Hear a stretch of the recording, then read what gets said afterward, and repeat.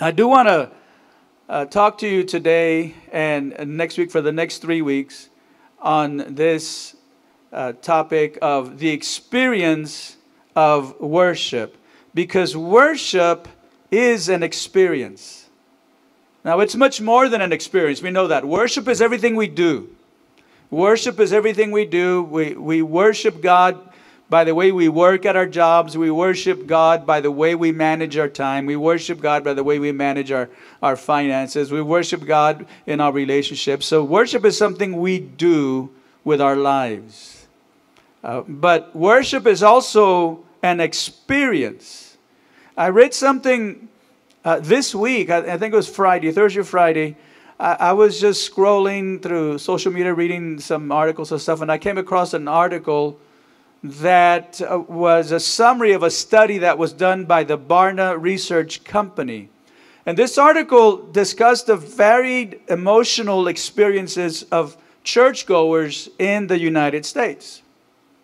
Now, according to the data, a large majority of practicing Christians and churchgoers, and by the way, this study, and this is a scientific study that they follow all kinds of how should I say, just judgments and boundaries and such.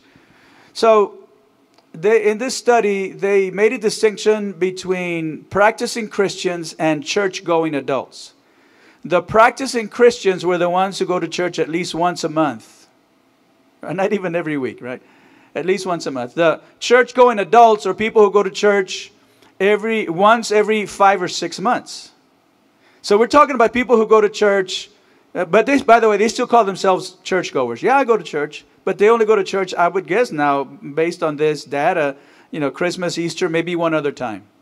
So anywhere from 4 to 6 months, actually, where the church-going adults, well, the practicing Christians are people who go regularly, which now is considered once a month. If you go once a month, you're a regular attender. So according to the data, a large majority of those practicing Christians and the church-going adults report positive feelings after attending church services. And more specifically, over 80% of practicing Christians and about 2/3 of the churchgoers feel encouraged after going to church. They feel inspired. They feel forgiven. Right? That's all good news, right? But there's another side to this. There's some negative emotions as well. About half of churchgoers, remember these are the ones that go maybe 2-3 times a year. About half of churchgoers sometimes feel disappointed after church. About 25% said in this survey they occasionally feel guilty after attending a service. Okay, which may not be a bad thing, but it just depends on how the Word of God is presented. And so, in kind of summary, and I read the whole, not the study, but just a summary of the study. A lot of people who go to church just feel, when they go to church, they feel a strong connection to God. They have new spiritual insights, and they find the experience of gathering for worship to be meaningful, and in some cases, they say profoundly meaningful. So they feel like this challenges me to be a better Christian. This is good for me. This is a good experience. And so, I'm talking about the experience of worship. As I said, worship is more than an experience. But I think it's the experience part that, as this Barna study has shown, that many churchgoers are missing. They're missing the experience part. And because they're missing it, they're missing out on so many of God's blessings. So in the story we're going to read today from 2 Samuel 6. We're going to read about David, who at the time was a new king of Israel, and how he made a very painful discovery. Because David made the connection between disobeying God through an experience. He made the connection between disobeying God and facing painful situations. He'd realized, okay, those two are connected. It was kind of by accident between the connection between disobeying God and facing painful situations in life that we don't have the strength to face. And so we're going to see what that has to do with experiencing God in worship.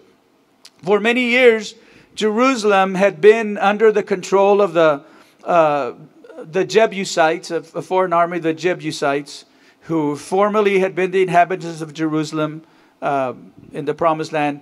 Now they had been disinhabited, and the Israelites were there. But Jerusalem had been under the control of this foreign army. And Jerusalem had faced, or I should say, Jerusalem had experienced the presence of God in the past. But now they're going through a difficult season because this city of David, this holy city, hadn't been holy for a while because the presence of God had departed. In the sense of the Ark of the Covenant, which housed the presence of God, was no longer in Jerusalem. So David's first act as king was to liberate Jerusalem and to kick out the Jebusites again. And so Jerusalem was now once again in the right hands, but it was still not the same because they were still missing the presence of God. And David knew that it was time for the presence of God to return to the holy city. They needed the presence of God. They needed the blessings of God. So he set out to bring back the presence of God, i.e. the Ark of the Covenant, back to the city of Jerusalem, to bring back the presence and the glory of God. It's a great story. And we're going to read it in 2 Samuel 6. We'll start it today and continue it in the next couple of weeks. 2 Samuel chapter 6. Here's what we read, beginning with verse 1. David again brought together all the able young men of Israel. And look at the number, 30,000. 30,000. He and all his men went to Bela in Judah to bring up from there the ark of God, which is called by the name of the Lord Almighty, who is enthroned between the cherubim on the ark. They set the ark of God on a new cart and brought it from the house of Abinadab, which was on the hill. Uzzah and Ahio, sons of Abinadab, were guiding the new cart with the ark of God on it. And Ahio was walking in front of it. All right, so as I said just a few moments ago, in the Old Testament, the presence of God was housed in a box called the Ark of the Covenant. Wherever the box was, that's where the presence of God was. Wherever the ark went, that's where the presence of God went. And so God had instructed that the method for transporting the Ark of the Covenant, because it was a holy thing, because it was the place that housed the presence of God, the method for transporting the Ark of the Covenant was for it to be carried on the shoulders of priests between poles. So there's 4 priests, they're each carrying a pole, using poles to carry the Ark of the Covenant. Now you can imagine that this is an agonizingly slow process to move the ark. In fact, it was too slow for David to have these priests carrying the ark on their shoulders with poles going through the rings that it had. And so David was thinking, we're in trouble, Jerusalem. We need God's presence. We need the blessing of God, and we need it right now. We can't wait for the ark to be brought slowly as they walk, as these 4 priests walk. So since he felt that God's way was too slow, he hatched his own plan. In fact, it wasn't his plan. He actually used a plan that the Philistines, who had stolen the ark, the reason it wasn't in Jerusalem is the Philistines, who were Israel's constant enemies, they stole the ark. When they stole it, they put it on a cart, and they had oxen pull the cart. And so that's the way the Philistines took it when they stole it. And so David said, well, that worked. They were able to transport it from Jerusalem to where they had it. Let's just bring it back the same way. So in trying to speed up the blessing of God and trying to speed up bringing God's presence back to Jerusalem, he made a critical mistake.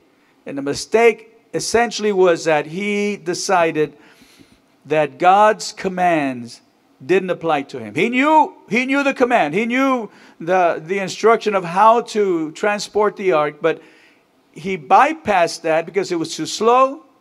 It took too much work, so he chose a shortcut. Now, how many times do we do the same thing where we want God's way in our lives, but we want it in a hurry. We want it now. prayer is hard work. It's hard work. Prayer takes time. God, I know what you said about prayer, but I just don't have I don't have the time to pray. I just need the blessing now. Tithing costs money, your hard-earned money from working hard at your job, sometimes 2 jobs. And God, I really love you. I want your blessing, but I think I'll skip that one. There's got to be another way. Waiting for sex until after marriage, it seems too restrictive, right?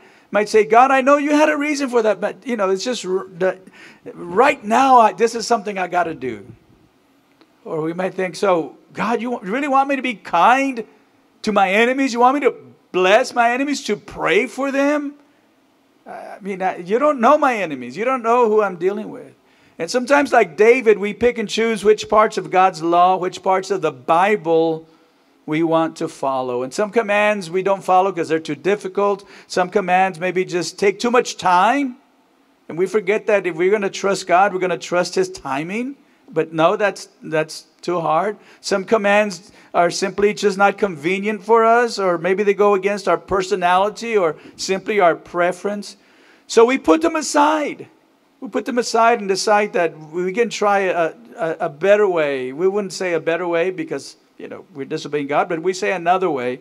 But we're thinking it's a better way. And we might think, yeah, there are consequences for disobedience, but I'm going to do it this way. God will understand.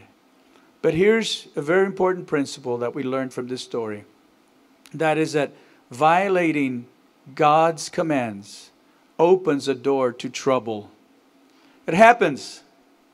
Violating God's commands opens a door to trouble. Every time you knowingly violate a command of God, trouble is on the way. You might think it's all going to work out. It might look great for a while, for a few days or weeks or months, even years. Like, yeah, I guess I got away with this. It's working out. But there's always a storm cloud on the horizon. David was in a hurry and he took the easy way out. And so here's what happened as they began to do this. 2 Samuel 6:5, David and all Israel were celebrating with all their might before the Lord with castanets, harps, lyres, timbrels, sistrums, which is basically like a rattle, sistrums, and cymbals. Now, think about this.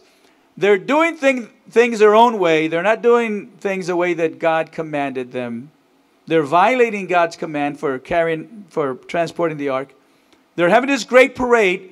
At least 30,000 people, because there were at least 30,000 men that young men he took with him, and everybody else who would have been there. So they're having this huge parade. They're celebrating. They're singing, dancing, praise and worship is great. They got the lights, they got the smoke machines. Everything's going great. Praise and worship, and they're disobeying God the whole time. The whole time.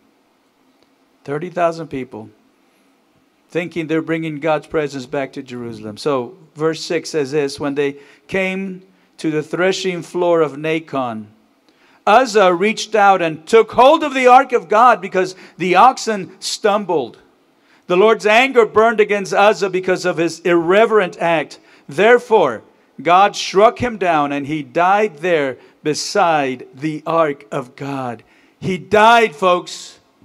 He died because he touched the ark when he thought it was going to fall. David's sin, David's disobedience produced these terrible results, terrible consequences, because they were in a hurry. They wanted to bring the ark back. Instead of carrying it, they were transporting it on a cart pulled by oxen. When they hit this bump, the cart gets a little, unstable, it was about to fall. Nobody wanted to see the ark fall, right? That would ruin the parade. So you would think, well, Uzzah, at least he was, trying to keep the ark, God's presence from falling. So that's why he did that, but God struck him dead. We might think, that's extreme. But God was sending a message to this nation, sending a message to David and the nation, and that is that no matter how loud your parade, no matter how polished your praise and worship music is, no matter how good it feels, you got the singers, the dancers, the musicians, whatever, regardless of what you think or need. You just can't violate God's word. You can't do it. And here's why. Because God's laws are unchanging. God's laws are unchanging. Even if your motives are good, and a lot of times we judge ourselves by our motives. Well, at least I meant well. Yes, but even if your motives are good, if you're violating God's commands, then there will be consequences because God's laws are unchanging. When you take the easy way out and you ignore God's commands, when you decide that the law doesn't apply to you, inevitably you're going to face consequences. And what's amazing to me is that people know that they're disobeying God. They're violating God's laws, which are unchanging. They know that they're going their own path instead of going the direction that God is leading them. And then when consequences come, they say things like, why is God doing this to me? Have you ever heard that? And you want to say, hello? It's hard to say that to people sometimes, when they're not receiving the truth. But why is God angry at me? And sometimes they walk away from God and they say, God wasn't there for me. God, how can a loving God allow me to go through this? God wasn't there for me. I mean, God's laws are unchanging, right? I mean, as I said, I think it's fascinating that they're disobeying God's clear command, yet they're celebrating their disobedience with a parade as if nothing was wrong. And then when Uzzah dies, I mean, that put a damper on everything, right? So God's will and desires for you to follow His commands, and when you choose not to, then you're choosing discipline instead of blessing. And discipline is not popular. I mean, I know that. That's part of God that we don't want to think about. We want to think of Him as a heavenly Father, as a loving Father, and He is. And that's why He disciplines us. It's part of His love. It's just like an earthly father, just like you discipline your kids because you love them. Look at Hebrews chapter 12, verse 10. It reads like this. They, speaking of our earthly fathers, they disciplined us for a little while as they thought best. But God disciplines us for our good in order that we may share in His holiness.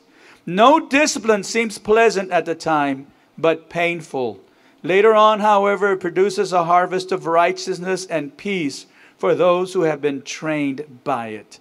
Nobody enjoys discipline, right? When you were a kid, did you like it when you got spanked? Did you say to your parents, wow, that was great, let's do it again? It's wonderful. It's not great when it's happening, but later on it produces a harvest of righteousness and peace for those who have been trained by it. And if you ignore God's commands, then you're opening yourself up to the discipline of God. And in this case, God saw an entire nation ignoring His commands. And the result was this death of this man. It was a message to the whole nation that my commands are not to be taken lightly. So look at verse 8 now. Then David was angry because the Lord's wrath had broken out against Uzzah. And to this day, that place is called Perez Uzzah, which means to burst out against Uzzah. I mean, that's not a surprise to us, right? Because when you disobey God, He removes His hand of blessing and protection from your life. And it not only affects you, but here's the thing, it affects the people around you. It affects the people who love you, and the people that you love. But then, so many times we just blame God. We get angry at God. When He said, this is what's going to happen. He's telling us, you disobey me, then you're opening yourself up to consequences, to discipline. He warned us, and yet when it happens, we're like, where's God? God let me down. God didn't save my children or my husband or whomever from this situation. I don't know. Maybe we're more like little kids than we think we are. So verses 9 and 10, David was afraid of the Lord that day. He was afraid of the Lord that day and said, how can the ark of the Lord ever come to me? So he says, because of his fear, he thought, we'll never get the ark back to Jerusalem. How can it happen? Verse 10, he was not willing to take the ark of the Lord to be with him in the city of David. Instead, he took it to the house of Obed-Edom, the Gittite. So here David took 30,000 young men on a journey to get the ark back. Because he saw it's a major undertaking, because he knew that Jerusalem needed the presence of God. He wanted the presence of God back in the city where it belonged. But when things went wrong, he gave up. He abandoned the entire idea.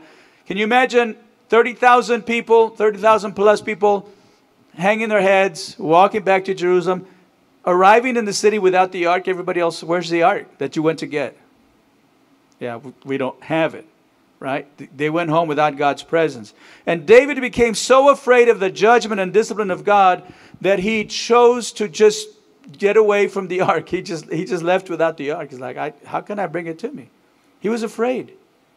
Which brings us to this point, that fear can keep us from experiencing God's presence. Fear can keep us from experiencing God's presence. When you are afraid and you fear God's discipline, or you are afraid of so many other things, sometimes people lose their way. Maybe they don't rebel against God, but they drift. Have you ever seen this happen? People drift away from God, and then all of a sudden they're not going to church anymore. They're not praying. They're not just explicitly trying to follow God's commands anymore. They're just kind of living their life, and in the back of their head they thought, yeah, I used to go to church, and my parents taught me, and yes, I was taught differently. I should go to church, but sometimes fear of what will people say? What will people say when I show up? What will they say to me? And hopefully we would just welcome people, right? Hopefully we wouldn't say, hey, it's been a long time, where you been? And we kind of pile on. Or, hey, the roof is going to cave in. You came back to church. That's the wrong thing to say. And people fear that sometimes. And that fear is keeping them from coming back to church. And that fear is keeping them from God's presence. And that fear is keeping them from God's blessings. At the time that they need the presence of God the most, like David, they're abandoning the one who can save them from the mess they find themselves in. They didn't take the ark back to Jerusalem. Instead, we read that David took it to the house of Obed-Edom, the Gittite. Now, Obed was a Gittite. What does that mean? I looked this up. A Gittite is somebody who is from Gath. People from Gath are called Gittites. That was the same hometown of Goliath. Remember Goliath, the Philistine giant? So, wait a minute. So, Obed-Edom was a Philistine? He was a Philistine from the same hometown as Goliath, their giant leader, warrior. Now, some scholars I read believe that he was a Philistine. He was living in among the Philistines in Philistia, but he was also somebody who was loyal to Israel, and I don't know the circumstances, but loyal to David. We don't know if that's true or not. It certainly seems like it could have been. But the bottom line is he was from the enemy's camp. He was a Philistine. And so David's plan had been to bring back the ark. Instead, he left the ark, the presence of God, in Goliath's hometown with a guy named Obed-Edom. Now, I wonder what Obed thought, right?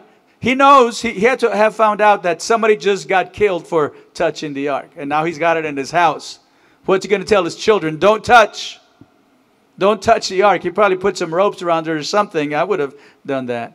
But here's what happened in verse 11. The ark of the Lord remained in the house of Obed-Edom, the Gittite, for 3 months, and the Lord blessed him and his entire household. So now the Ark of the Covenant, the presence of God, houses the presence of God, the glory of God, is left with this Philistine. And all of a sudden, great things begin to happen. He began to be blessed. His children were blessed. Everyone in his household was blessed. His business just took off. He's riding the wave. I love the way that Pastor Rod Loy imagines this. He says people at the local restaurant, he's at the local Cracker Barrel, are talking about, have you heard what happened to Obed-Edom? Have you seen the camel his son is driving? I mean, he was blessed. He was blessed. And Obed knew it was because of the presence of God that he was blessed. He knew that this blessing was because of the ark, because of God's presence and glory. That's why he was being blessed. How do we know that? Because we read in 1 Chronicles 15 that when the ark was taken away, eventually David, came to his senses, and they began to transport the ark the correct way. And when this happened, Obed-Edom joined in the celebration. There was another celebration, but this time it was done correctly. He joined in the celebration. We'll talk about this down the line. He joined in the celebration. In fact, 1 Chronicles 15 tells us that he was one of the musicians. He played the harp, which is not one of the big old harps that we have today. It's more like a lyre. So he was a musician. He was also a gatekeeper, which means he was a guard. He was guarding, helping to guard the ark as they brought it to Jerusalem. And then when the ark arrived in Jerusalem, Obed-Edom stayed there. He moved to Jerusalem with his family. Why? Why is he doing this? Why is he? Because he's following the ark, because he's following the presence of God. He knew that everything he had received was because of the presence of God. Because he knew that where God's presence is, good things happen. And here's the point. When God is in the house, blessings follow. When God is in the house, blessings follow. It just happens. How many of you know that in the presence of God, people are healed? In the presence of God, people are delivered. In the presence of God, relationships are restored. In the presence of God, people find peace and joy. In the presence of God, what you might have destroyed through disobedience, God can redeem and turn around in an instant in the presence of God. Throughout the Bible, throughout history, throughout my life, I can tell you I've discovered that to be true. Where God's presence is, blessings follow. Some of you, I know, were like me. Not all of you, but some of you were like me. When we were growing up, we were in church. Every time the doors were open, how many of you can testify and say, yeah, that was us. That was our family. Every time the doors were open, we were in church. We never missed a service. Of course, it helped. My dad was a pastor, right? But we never missed a service. We never left early. If church went long, we would fall asleep on the pew or under the pew. And I think the reason we never missed is because we didn't want to miss the blessings of God. We had a sense of God is in this place, and I don't want to miss out. I don't want to miss out. I remember when I was 15 years old, I received the baptism of the Holy Spirit with the initial physical evidence of speaking in tongues. And the very next day, actually, we didn't go to school the very next day when we had a great revival. We didn't go to school the very next day when this broke out because we had stayed at the church so long, past midnight, just praying, just seeking God and weeping before God.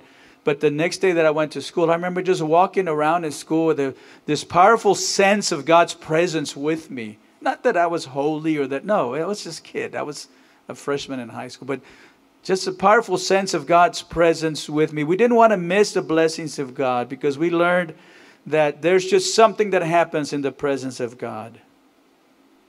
Church attendance in our country has really declined. People are giving less and less time to church and missing more and more often. Missing church sometimes without really good reasons. It's not that they're sick. It's not that, okay, I had to work this weekend or whatever. As I said to you earlier, studies have shown that the average person goes to church once a month and calls that regular attendance. Why is that? But these same studies reveal that people are just too busy. They cram their schedules with activity piled upon activity, and those activities go into the weekend. There was a time, and I know I'm 60, almost 65 years old. So I know that this is so different now. But growing up, we played baseball on Mondays, Tuesdays, Little League baseball, Monday, Tuesday, Thursday, Friday, never on Wednesday because Wednesday was church night, except for Pentecostals. It was church night was all week, right? But Wednesday was church night. To have some kind of a game or tournament on a Sunday morning, I mean, that was unheard of. That was unheard of. In fact, we still followed the blue laws back then. And in fact, HEB at our hometown was closed on Sundays because, Sunday, right? The day of the Lord. So may I understand that culture changes, but I think that people have just gotten so busy, don't respect the rhythm of the church life. But people individually can respect it. Families individually can respect it, and they don't. Another reason might be that we tend to be a self-sheltered community. We tend to be a self-sheltered community. Sociologists call this cocooning. Cocooning. We stay in our homes, right? You pull into your house through the garage. Your neighbors don't see you because you pull in, close the garage door, you go into your house, and you're there all night. Nobody better ring the doorbell. Nobody better bother you. And then in the morning, we come out to the car, open the garage door, we leave. We're cocooning, according to sociologists. And I think maybe this is because we just no longer equate our blessings with God's presence. We've got it so good. Here in America, we've got it so good. We've decided we can do without God's presence. Well, here's the last verse. We'll continue this next week, but the last verse for today, verse 12. Now, King David was told, "The Lord has blessed the household of Obed-Edom and everything he has because of the ark of God." So David went to bring up the ark of God from the house of Obed-Edom to the city of David with rejoicing. Now remember, this is during Bible times. There's no social media. There's, how do people, how do they tell a story? I mean, they had to be talking about it. That's all it was. People were talking about what was going on with Obed-Edom, and word eventually got around, and somebody finally told David. And David knew, he understood, this has nothing to do with Obed-Edom. This is to do with the ark. It's not that he's more special than the rest of us. He just happens to be where God's presence is, and that's where the blessing is. It's not Obed-Edom, it's God. God's glory is supposed to be here. He was no doubt thinking, but we left it there. And so Obed-Edom was experiencing all the blessings. He might have been thinking that those should have been our blessings. But he's got God in his house. When I was in elementary school, this was upper elementary school, a friend of mine named David, his name was David Rivas. He's a good friend of mine up through high school. He stopped by our house one time so we could walk to school together. We would walk to school. And so he came a little bit early, and my mom was just about to pray with us. My mom prayed with us every morning before we went to school. So I told him, yeah, come on in. You can join in our prayer. And I knew he had a Baptist background. I don't know how regularly they attended. It turns out not very much, but he knew about praying. So I said, yeah, come on in. And so he prayed. We stood in a circle. My mom would always read a portion of Scripture, and then she'd pray over us. So when we finished praying, as soon as we walked outside, we were kids, we were elementary kids. As soon as we walked outside, he turns to me and he says, "No wonder." I said, "No wonder what?" He says, "No wonder. No wonder you're always blessed. And no wonder nothing ever happens to you. No wonder you never get hurt and you always get good grades because God is always with you." Well, I mean, that was his way, elementary kid, of interpreting this. The fact is, I got hurt. I got hit in the head with a football one time, and and I was always falling and running into walls and stuff and injuring, breaking stuff. Still do that. But he did kind of get the picture of, so you're asking for God's blessing. No wonder God is with you. And I think what was true then is true now, that God's presence is known. People will talk about it. People will talk about it. They were talking about Obed-Edom. And people will talk about it. They'll recognize God's blessings in your life. They'll recognize your peace, your joy, the ability, the skills that God has given you, the strength to face difficult times, the strength to face tragedy. When I pray for my children, I just not only pray for them to be blessed at work and for favor at work, but I also pray for them to have the grit, the strength from God to face difficult days, because they're going to face difficult days. They are. That they would have the strength to face them and not to give up and not to get down. And so people notice blessed people. So David, we read, he went down and brought back the ark of God from the house of Edom with rejoicing. Of course he did. Once he heard, oh yeah, this is going on, I need to bring it back. Now here's a cool thing, and I'll turn in the corner toward finishing here. Here's a cool thing. God's presence is no longer confined to a place. It's no longer confined to a box. We call this God's house because this is where we gather. But in reality, God's house is us. Paul said, you are the temple of the Holy Spirit. The Spirit of God resides in you, inside of you, and you can have God's presence and His blessings right there with you. Individually, as Christians, we are the temple of the Holy Spirit. Corporately as a church, we are the temple of God. This is why I talk about our gatherings, and I've preached about this before. When we gather together like we are now, then this is a temple of God. This is where God is. Not just because we individually house the presence of the Holy Spirit, but because corporately we house the presence of God. And so there are a lot of reasons to choose to follow Jesus, a lot of reasons to surrender our lives to Jesus. You know, we're going to live in heaven with Him for eternity. I mean, that's great promise and great thing to look forward to. But it's so much more than that. That's a great blessing. But there's much more here on earth. When you feel alone, God is with you. When you're in a financial need, God said He would meet your needs. When you're sick, God has healing power for you. When you are struggling with loss, God said He would turn your sorrow into joy.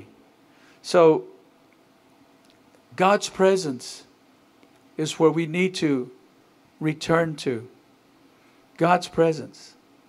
There are people, and I alluded to this, there are people who have known God's presence and have walked away.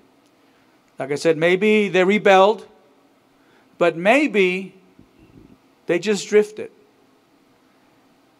And if that's you today, if you're watching online and that's you, I want you to reflect a moment on what it's like to be on your own. To think that, like David, I'll do it my way and expect that things will ultimately work out. And I want to invite you to return to God's presence. To return to God. I think there's no place more miserable than to know you've chosen, or you've allowed yourself, essentially you've chosen to walk away from God's presence. Through your decisions, through your disobedience, you've decided, I can do things my way. I can do things my way. Things are working out for me. Things are okay. Because like David, you're going to discover that it doesn't work out. So, what would I like for you to do today? What am I asking you to do today? I'm asking you to say to God, Lord, here I am. With all my junk, with all my mess ups, with all my failures, with all my mistakes, all I want is your presence. All I want is your presence. And so I want us to pray today, and I want to pray for you. For those of you that maybe you had the presence of God in your life, and for whatever reason you walked away. Maybe it wasn't, like I said, a big, horrible sin. You just drifted. Or maybe it was a big, horrible sin. But either way, you're living without the presence of God that you once knew. And maybe you're thinking, how can I come back to God? How can I come back to church? It's time to overcome that fear. Don't let fear paralyze you like it did David for those 3 months. So I want to pray for you. And I want us all to pray and to renew or make for the first time a commitment that we're going to obey God. That we're not going to be offering excuses for coming to church services, for coming to our gatherings and blame God. My wife always says, why does everybody blame God? Why don't they blame the devil? He's the one who brings all the evil upon us. Yeah, that's true. We always blame God. But instead of that, why don't we just say, today, Lord, I come back to you. I'm going to invite you to bow your heads for prayer.